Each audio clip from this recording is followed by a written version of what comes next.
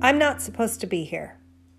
I was told I would die before my 28th birthday, yet I am 50 years old. I'm a wife, a mother, a grandmother, and I have an amazing life despite living with 2 terminal illnesses.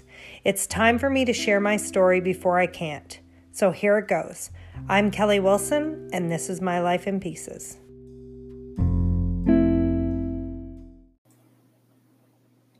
Hello, everyone. Before I begin, I want to be very clear. The content within this episode contains information discussing sexual abuse of a child, domestic violence, and incarceration, which some listeners may find triggering. I also want to state that this is my experience. I don't pretend to know what anyone has or is going through. I'm aware that the events I'm about to discuss can happen to anyone, and I'm aware that every situation is different. But today I will be sharing my personal experience and my journey. So in the past 3 episodes regarding sexual abuse, I talked about how it began. I talked about how long it went on. And in the last episode, I talked about how he was charged for another offense and put in prison. So my listeners may think that it ended there. Did I feel safe while he was in prison? Yes, I felt safer. And things happened back then in 1986 that wouldn't happen today. He sent me letters, and in the beginning, the letters were semi-nice. And he wanted me to come and visit him, and I never responded. So the letters became increasingly more, I could first sense irritability, and then it was anger, and they became more threatening.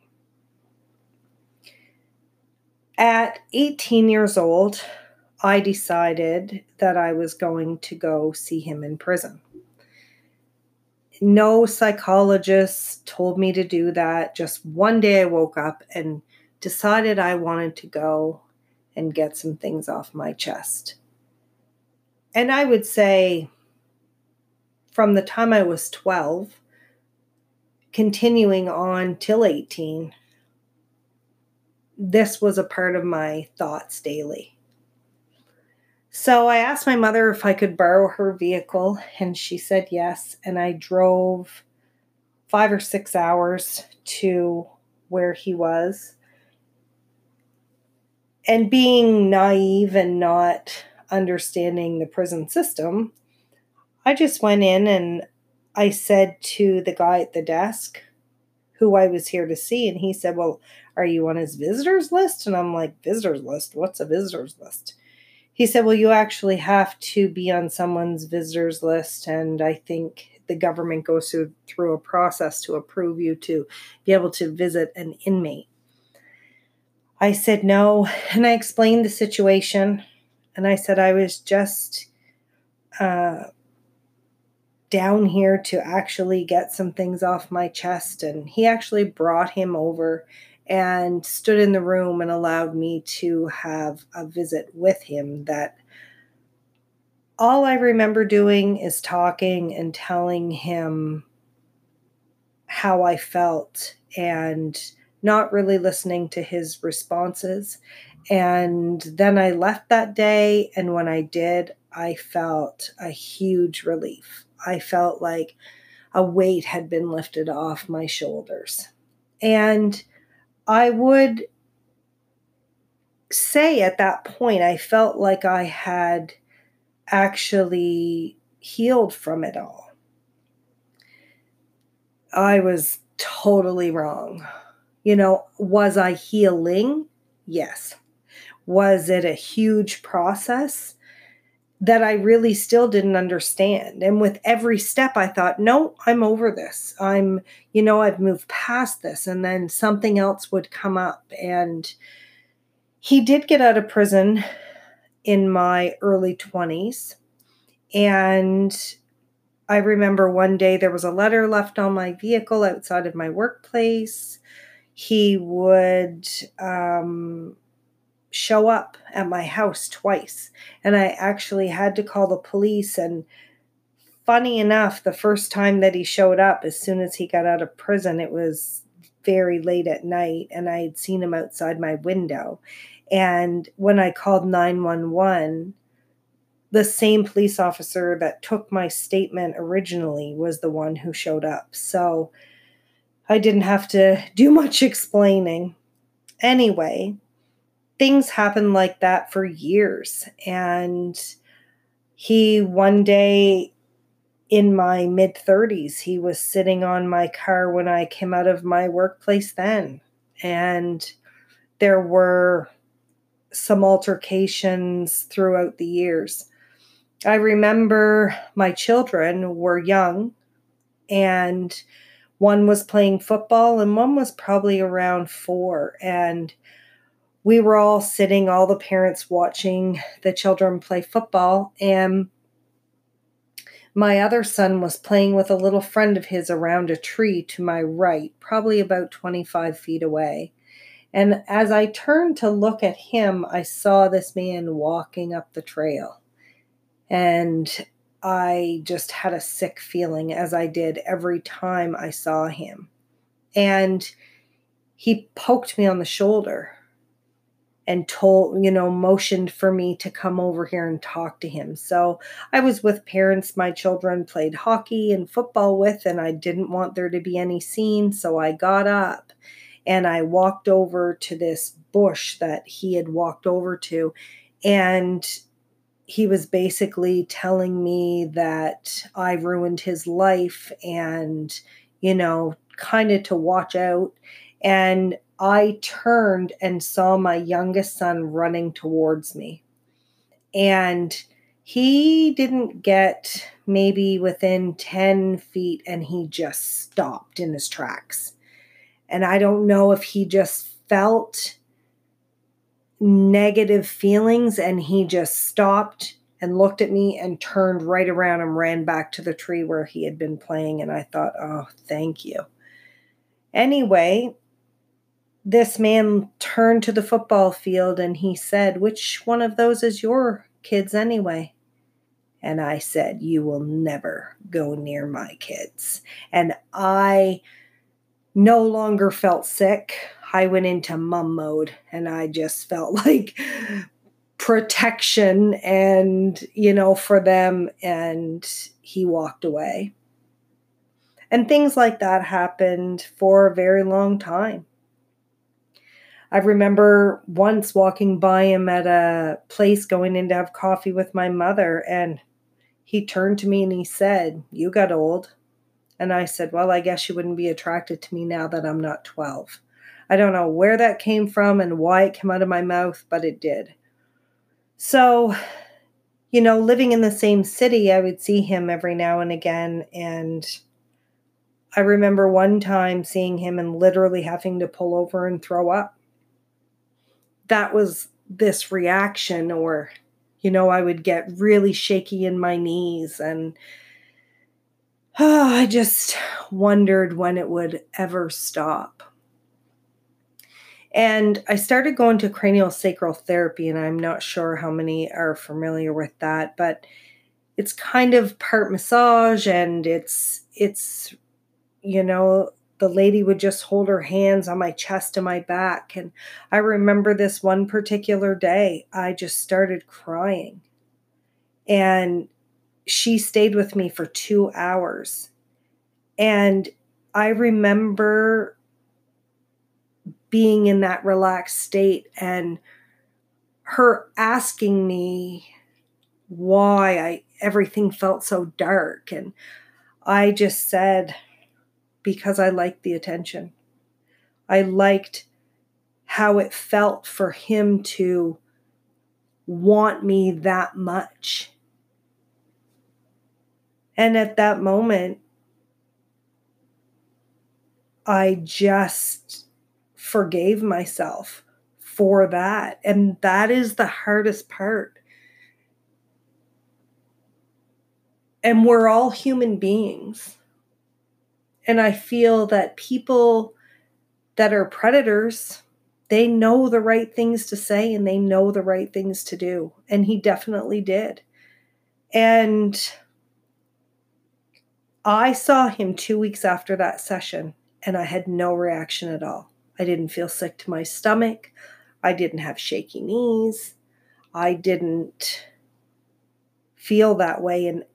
And that is really ultimately when I felt that I healed.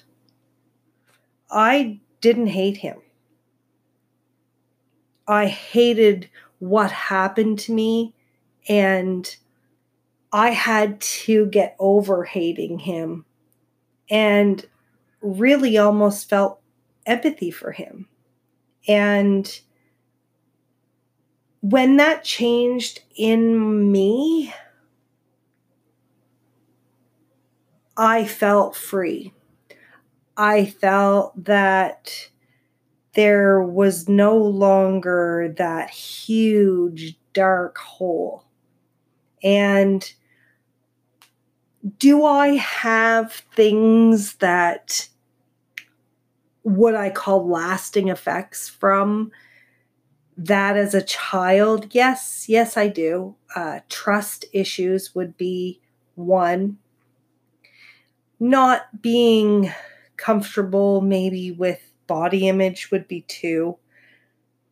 There are probably a few things, but that can be created with an experience any of us have. It could be anything. So I feel that it probably was an everyday thought for me in some capacity till almost 40. And I'm 50 now, and I never think about it unless something comes up. But I think about it in more a matter of fact way.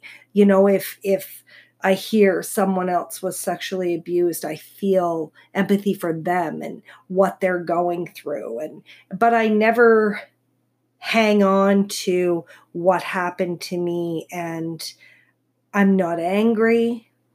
I'm not cynical. I love my life. And it has taught me a lot. That situation for years has taught me more than I think any book I could ever read.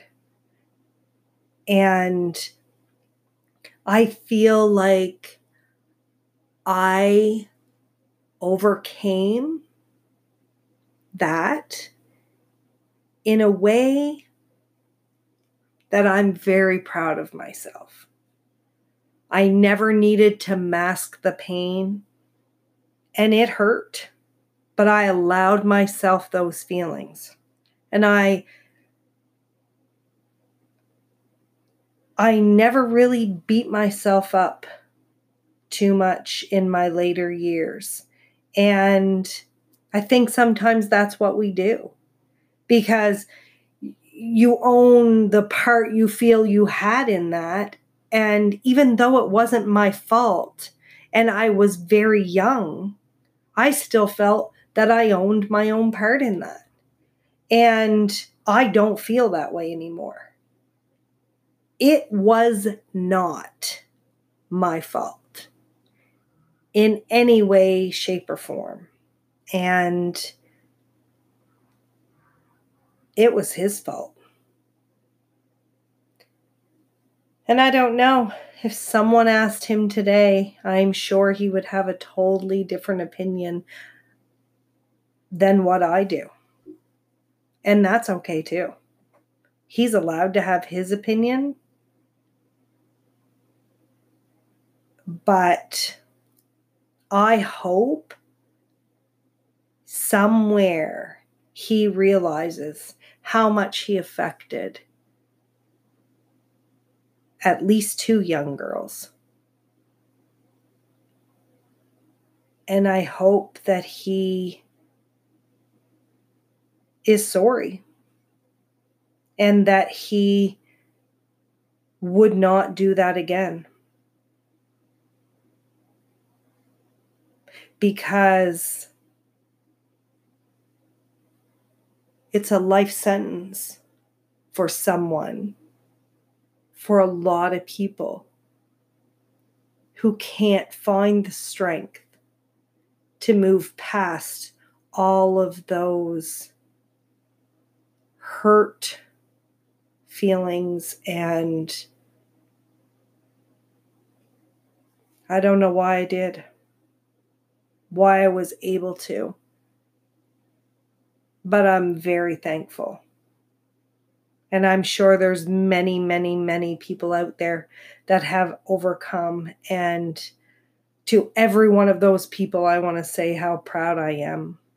And for the people who haven't got there yet and have struggled and tried to mask the pain,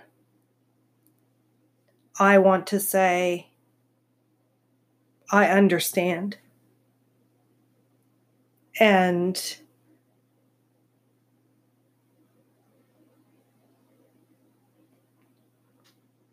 I'm very sorry.